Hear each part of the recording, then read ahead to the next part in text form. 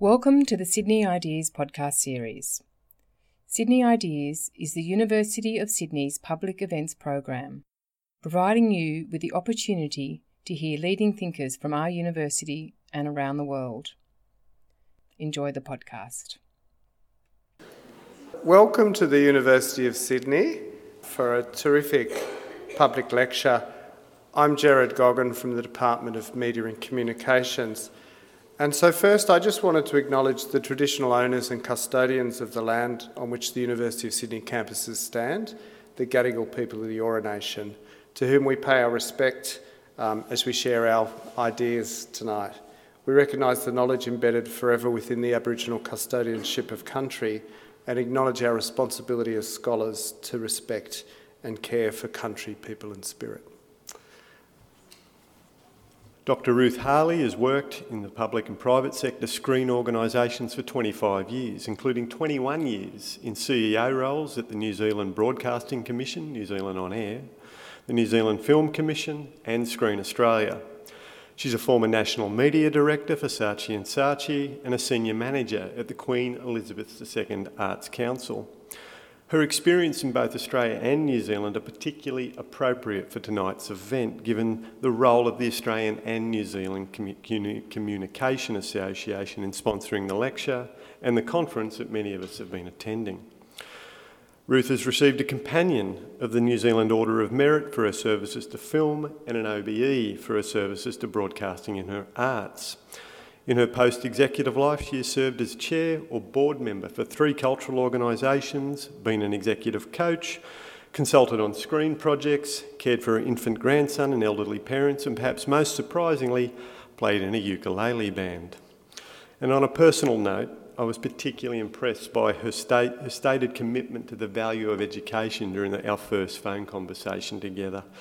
It can only be hoped that more people of her stature and public leaders like her speak up in the same way and in the years ahead. Please offer a warm welcome to the 2017 Mayor Lecturer, Dr. Ruth Harley.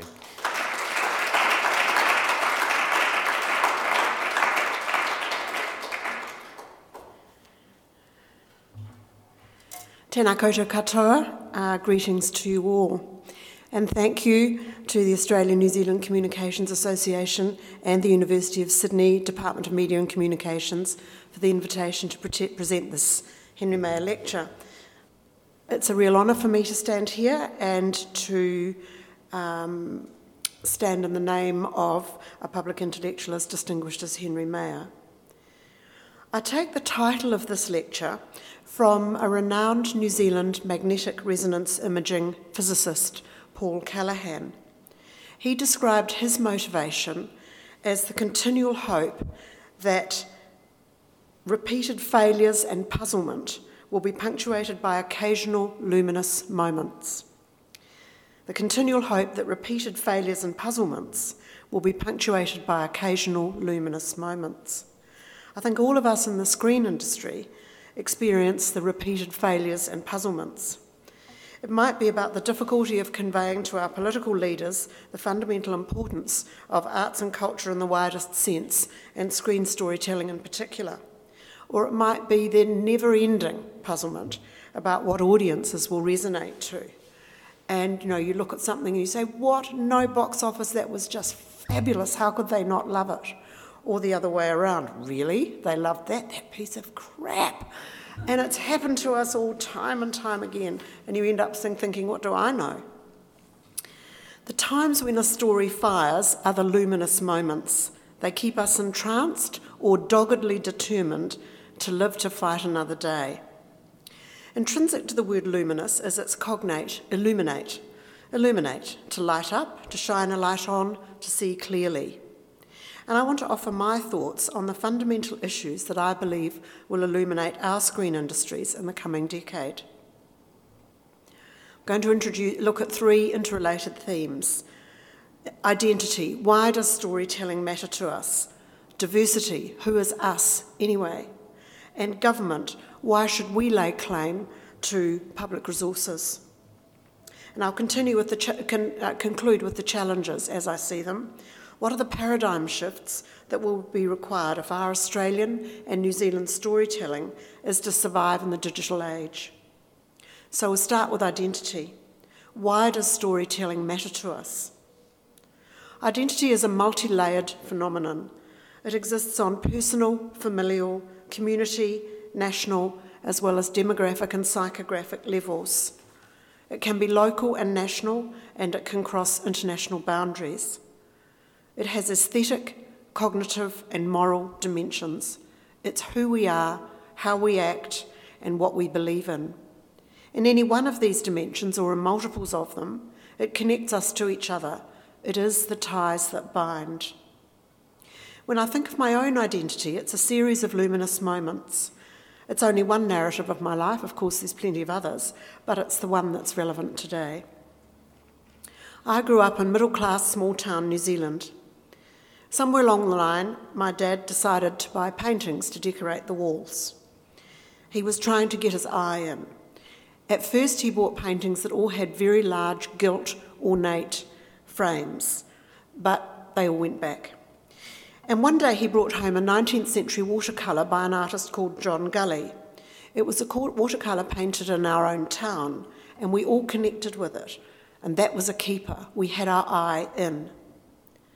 And it was the beginning of what I now know as my mind's eye, the eye that can recognise, contextualise, categorise, and inform my perspective and my sense of identity in time and space. 10 years later, I was in Wellington researching for my PhD. My PhD was about the construction of a New Zealand identity between the Depression in the 30s and post-war 50s. It was a time when artists and intellectuals and some politicians recognised that England was not our mother, and we were in fact alone, as we saw it then, orphaned in the South Seas. It was a time of conscious construction of identity, both here in Australia and in New Zealand. That particular day I was cross-eyed with manuscripts, in particular microfiche, which is a technology from hell. So I decided to take a trip to the National Art Gallery in Wellington, and there was an exhibition by an artist called Colin McCann.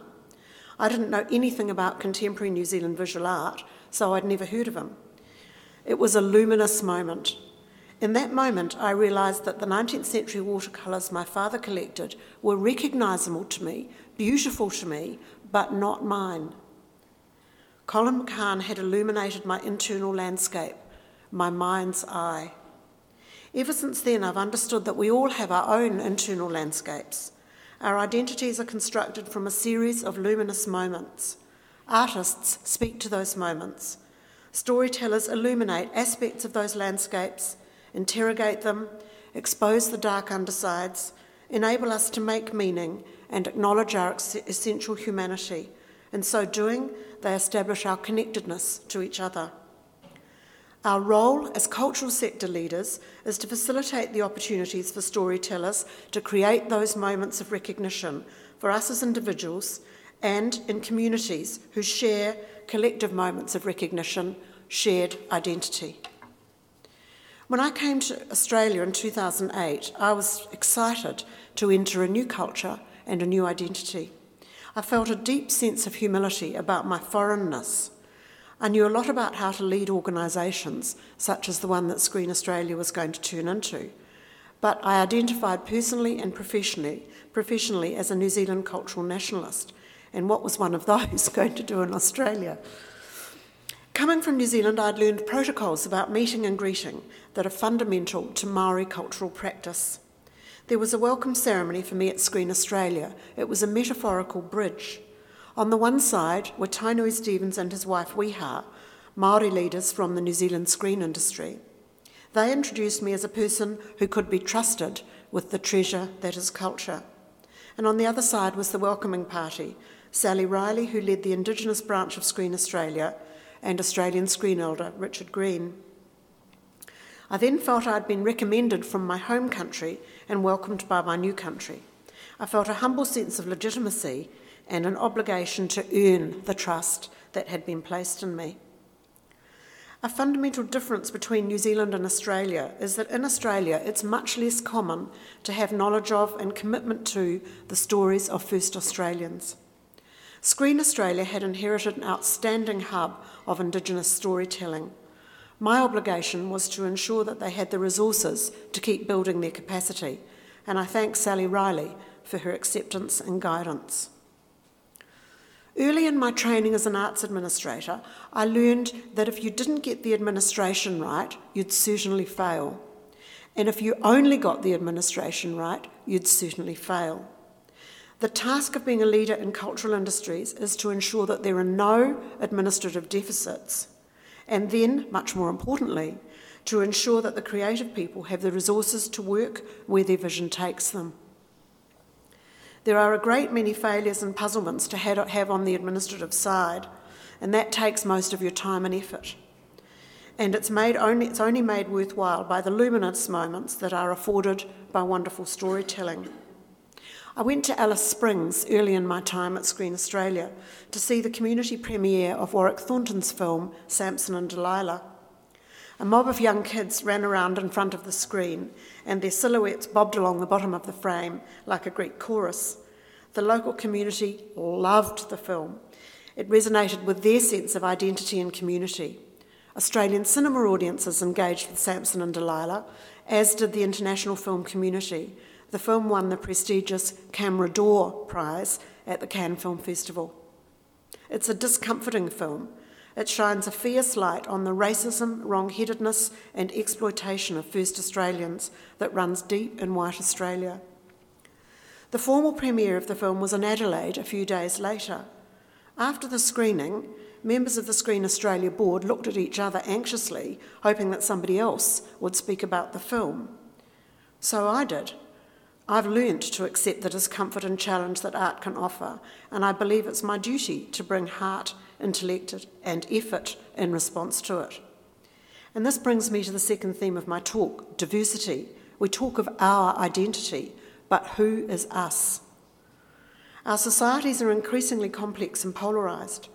Indigenous peoples are marginalised, and migrants from non-English speaking countries are too. The melting pot idea of multiculturalism no longer serves. We now understand multiculturalism more as a mosaic of clubs of common interest, such as religion and language. The question becomes how to enable the different clubs to intersect, creating common threads of culture and identity on which to base a functioning, cohesive society. In both of our countries, we have a dominant discourse owned by a white male club. This presents a real challenge for funding agencies, such as those that I've led. The institutional structures are not conducive to enabling diversity. First Nations and migrant stories have to work much harder to be heard, and so do women's stories. I've puzzled about why this is such a challenge. It doesn't matter what indicator we look at, women will not be well represented on the privileged side of the ledger. And this includes access to the resources to tell our stories. For a long time I knew the stats, but I felt that we'd done our job in the 70s. Surely merit would be all we need now. I focused on advocating for women's stories individually and on merit, rather than taking a systems view of it. Eventually, Screen Australia board member Deanne Weir lifted the blinders off my eyes, and I got with the systemic program, and I thank Deanne for that. It was a constant surprise to me how hard it was to get a female-driven project over the line. I remember one project in New Zealand called Ophelia Thinks Harder. It was a take on Hamlet from a feminist point of view. It ticked all the right criteria for an advanced development investment, and the board turned it down. I couldn't think how to explain this to the filmmakers, so I took up a position at the whiteboard and asked the board members to give me the words. And I waited. And at last the only female board member said, "It's because it's a women's film." Well, nobody else had anything to say after that, so the decision was changed and the project got that tranche of funding. And I thank Catherine Peters. At Screen Australia, I chaired the film financing committee that did due diligence on projects presenting for production finance. On one occasion, I completed my reading of 22 scripts and found myself entangled with one particular project called Sleeping Beauty. It was proposed that the writer, Julia Lee, also direct the film. Now, Julia had no directing experience of any sort. Furthermore, it was a very confronting story, and the way it was to be shot was scarily unconventional. A lot of reasons to say no. But it had that luminous quality, an arresting voice, what to do. Martha Coleman, Head of Development at Screen Australia, decided to take advice from Jane Campion. Jane agreed it was a no. She offered to meet Julia for a mentoring conversation about building a solid career, a solid foundation for her career. But Jane found the voice and Julia's vision for the film utterly compelling, and she called back and said, just give her the money. So we presented it to the board. It was a very fierce debate. Finally, it was agreed that the project could proceed, but it was a bruising experience all round. The film was made, it was invited into competition in Cannes, and it was thrilling to see Julia and the producer Jessica Brentnell on the red carpet. It didn't win, it did polarise people, but it couldn't have been more successful in its own terms. It was the right decision. And I thank Julia and Jane for allowing me to use their story in this talk. I keep asking myself why it's so hard for women's stories to find the support that they need. Another funding application helped shape my thinking. There was a proposal from a male filmmaking team to make a classic Shakespeare play into a film. It was a decision based on the number of points that could be awarded for the significant Australian content test. It was marginal. Board members looked really, really hard for a way to say yes. In the end, they decided that Shakespeare belonged to us all and could therefore be considered an Australian writer under the ingenious rubric, the Shakespeare exception. All funding decisions are really high risk. All board and staff alike are very focused on risk mitigation in the decision making. And I think this leads to a mindset where decision makers have a tendency to look for ways to say yes to projects that tend to feel familiar, and these are much more likely to be male-generated projects, by definition, because there's more of them, so they can feel familiar. And by contrast, they tend to look for ways to say no to the unfamiliar, and by definition, that's where female-driven stories tend to sit. I'm particularly tickled, I must say, by the notion of the Shakespeare exception. After all, Captain Tony Abbott picked the Duke of Edinburgh to be a knight of the Australian realm, Sir Philip of Yarralumla. Why wouldn't Screen Australia dub Shakespeare the Bard of Woollahra? However, embracing a New Zealand-born storyteller could be a bridge too far. Jane Campion's Top of the Lake requested a small tranche of closing finance. I thought it was a no-brainer. No was the right part. A concern was raised about Jane being a New Zealander and shooting the film in Queenstown.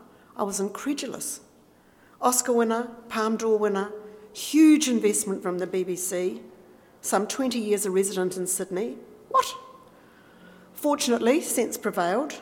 The objection was quickly dispensed with. The series was a big success, and the second series previewed in Cannes this year and happily shot in Sydney, so the universe is evened up. Diversity requires us to engage with difference. It's uncomfortable, and we shy away from discomfort. But our societies are increasingly diverse. Identity for so many is fractured.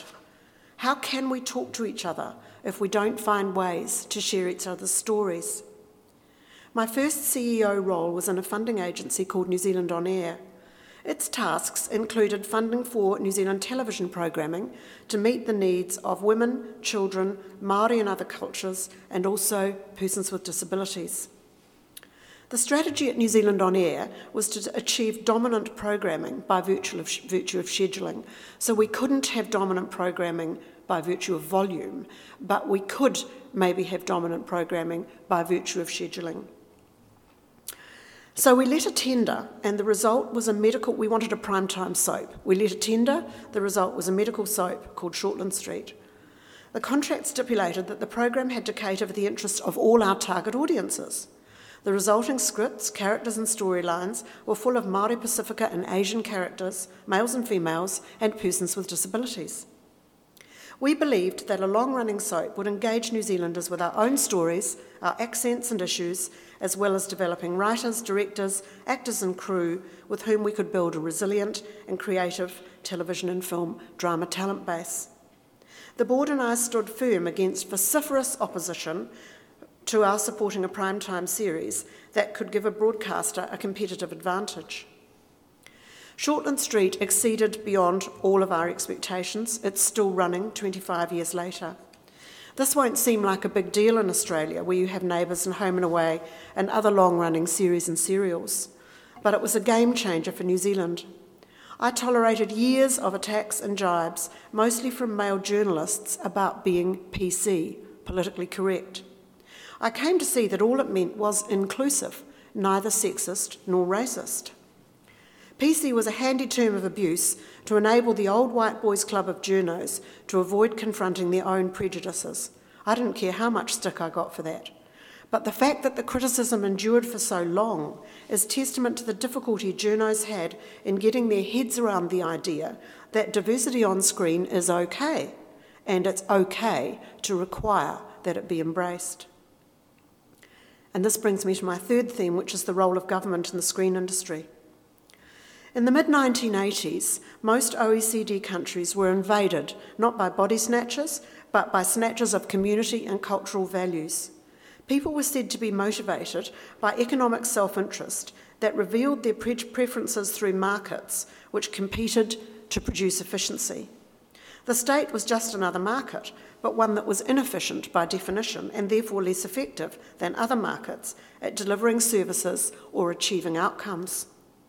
Citizens were turned into consumers. Society was turned into markets. Interaction between people were turned into transactions, and creative expression was turned into products. Despite Blair and Clinton trying to come up with third-way politics, this invasion ramped up steadily for the last 30 years until we now see its ultimate expression in Donald Trump. He values the thinking of his super-wealthy cabinet over what he calls poor thinking, and that is thinking by non-super-rich people. It's no surprise that this rich thinking will require deregulation to ensure super profits in the financial and resource industries, alongside tax cuts for the rich, with commensurate reduction in social services, including cultural services. Goodbye National Endowment for the Arts, goodbye National Endowment for the Humanities, and other such cultural funding entities, not to mention health, environment, and other public goods. Trump is an extreme manifestation of what has been happening in Australia, New Zealand, and New Zealand. Communitarian values are subordinated to individualistic values. The role of the state is diminished, denigrated, and debased. In my 30 years in the screen and wider cultural industries, I've only twice experienced a government that valued cultural expression for its intrinsic worth and put in place policy and funding initiatives to achieve cultural outcomes. When Helen Clark won the election in 1999, she took the role of Minister for the Arts and Minister of Arts, Culture and Heritage. Her first act was to find a package of funds for what she called the Arts Recovery Package. One of the elements of this was a film fund to enable larger scale films. We developed this proposal in response to filmmakers who aspired to make stories of scale as they had been able to in the days of the 1980s tax deals. Helen Clark was looking for just such a proposal. It provided a huge fillip to a sector that had been confined to low-budget films ever since the tax breaks of the 80s had been closed down. Helen was interested in the intrinsic value of arts and culture. Economic justifications were, in her view, a trap. The film fund was a huge success. It parlayed its original capital of some 20 million into over 30 million of investments and over 100 million in budgets by virtue of returns from successful films like Whale Rider and The World's Fastest Indian. Thank you, Helen Clark. However, once the film was totally expended, it was not renewed. A luminous moment for sure, but the light went out. New Zealand filmmakers are now, for the most part, confined back in the dark ages of low-budget filmmaking. It's no surprise that most of the films being made are documentary films, in part because they can be made for the tiny budgets that are available, and in part because they no longer have a place in New Zealand television schedules, so they look to the cinema to find a home. In Australia, I saw one shining light amongst a barrage of budget cuts. In 2009, the Rudd government approved a stage increase in funding for the ABC in response to a visionary proposal developed and advocated by Kim Dalton. By the third year of the triennium, funding totalled $67 million per annum, $40 million for drama programs, $27 million for the establishment of a dedicated children's channel, with a commitment to delivering over 50% Australian programs. I was present at the launch of ABC3. I saw Kevin Rudd sing a little song. There's a bear in there and a chair as well, and he sang the whole song. People scoffed, but I felt his genuine passion for the children's channel. Unlike in New Zealand, the funding increase was to be ongoing. It went into base funding and was subject to the ABC's annual indexation. The new funding represented an almost 30% increase to the ABC's TV budget. The impact was significant in terms of cultural and creative outcomes, industry activity and development, and the quality and quantity of Australian programs delivered to audiences. However, again, the light dimmed. The impact was ultimately transitory. The ABC shifted that money away from its intended landing places in drama, Indigenous and children's stories to other ventures. But I have to say, loud and clear, that I was and I remain in awe of the ABC. In New Zealand, we are culturally impoverished with no national television broadcaster. It's a catastrophe for national storytelling and also for internationally ambitious local storytellers. The ABC is a national treasure, even if it doesn't always do what people like me think it should do. In New Zealand, we have Radio New Zealand. It's our life raft. And hooray for the current government that's given RNZ an increase for the first time in 8 years. I hope it will grow into a public broadcaster in the digital world, whatever that means. I believe it can, but our screen production ecosystem in New Zealand is increasingly fragile. It cannot thrive without committed, long-term government funding. In the meantime, Australia has a seemingly robust regulatory environment for local content, in addition to the ABC, SBS, as well as direct and indirect government funding, all incentivises an ambitious independent production centre. It's an ecosystem that has served Australia very well for nearly 30 years. But now I want to turn to the significant challenges that I believe will threaten the integrity of this ecosystem in coming years. I see 3 headline challenges. First, whose identities and cultural landscapes are going to be promulgated and strengthened by cultural policy models in the future? Second, how will storytelling be funded? And third, what kind of political leadership do we require to engage with the first 2 questions? First challenge, whose identities? The University of Western Sydney released a study last month about arts practice in Greater Western Sydney. Western Sydney comprises 10% of Australians and 47% of Greater Sydney residents, yet it attracts only 1% of Commonwealth Arts Program funding and a woeful 5.5% of the state's cultural, arts, heritage and events funding. I see Western Sydney as a proxy for multiple geographic areas characterised by Indigenous populations, diverse ethnic groups and often low incomes, yet another rich-poor divide overlain with ethnic underprivilege. Their right to their own stories is the same right as that enjoyed by their fellow citizens on the North Shore or the eastern suburbs. Social cohesion depends on inclusion. The authors of the UWS study demonstrate that a new approach to cultural policy is essential. And you might say, so what? And I think the so what is the dominant discourse will lose its legitimacy. New approaches to cultural policy will be developed. Second challenge, how will cultural content be paid for? Australia currently has a very effective mixed model of funding for screen content. However, as we know, commercial television is desperately seeking not only the audience, but also a viable business model. Audiences, especially those under 35, have migrated to other platforms. Retail has gone online, and branding as we know it is dying. Digital-first companies will radically transform commerce over the next 50 years. Brands will increasingly be seen as a throwback to an age of mass industrialisation, mass distribution and mass media. In a digital world, there's no need for a modern manufacturer to create any brand or branding artifice that's a barrier to direct communication between a product and its audience, and from one audience member to another. Without brand advertising, commercial television will not be able to continue to play its role in the funding landscape, and a key pillar of this regime will likely falter. So what? So key funding sources will dry up. The existing funding model for screen content will not be sustainable. Third challenge, leadership. As markets converge and globalise and audiences fragment, the idea of purposeful and powerful interventions to deliver specific cultural outcomes is harder to fashion in equitable ways. Since the mid-80s, when economic rationalism became the dominant discourse, the cultural sector has been increasingly marginalised. It's partly because the changes were inimical to the nature and needs of artists and creators, and partly because the new discourse was focused on the individual as opposed to cultural discourse that is essentially collective. So what? We in the cultural sector have lost our political voice and influence, as have other public goods sectors. A paradigm shift is required.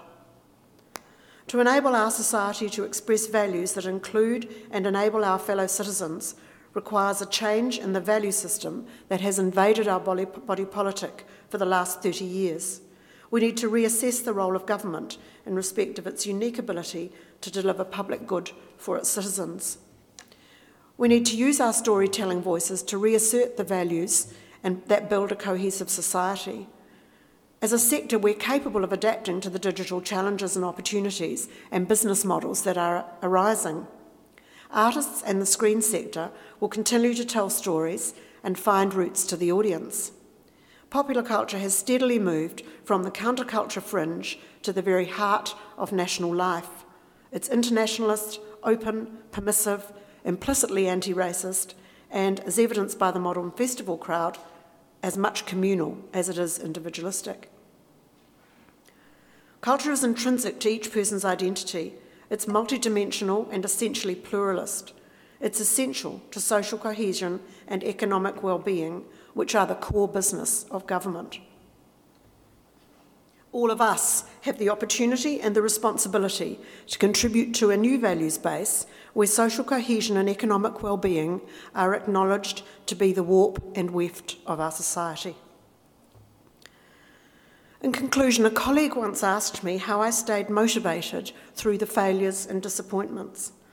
And I answered, there's always the next story.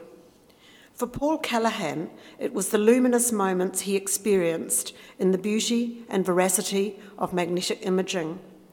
For me, it's always been about cultural imaging, the luminous beauty and veracity of extraordinary stories. Thank you.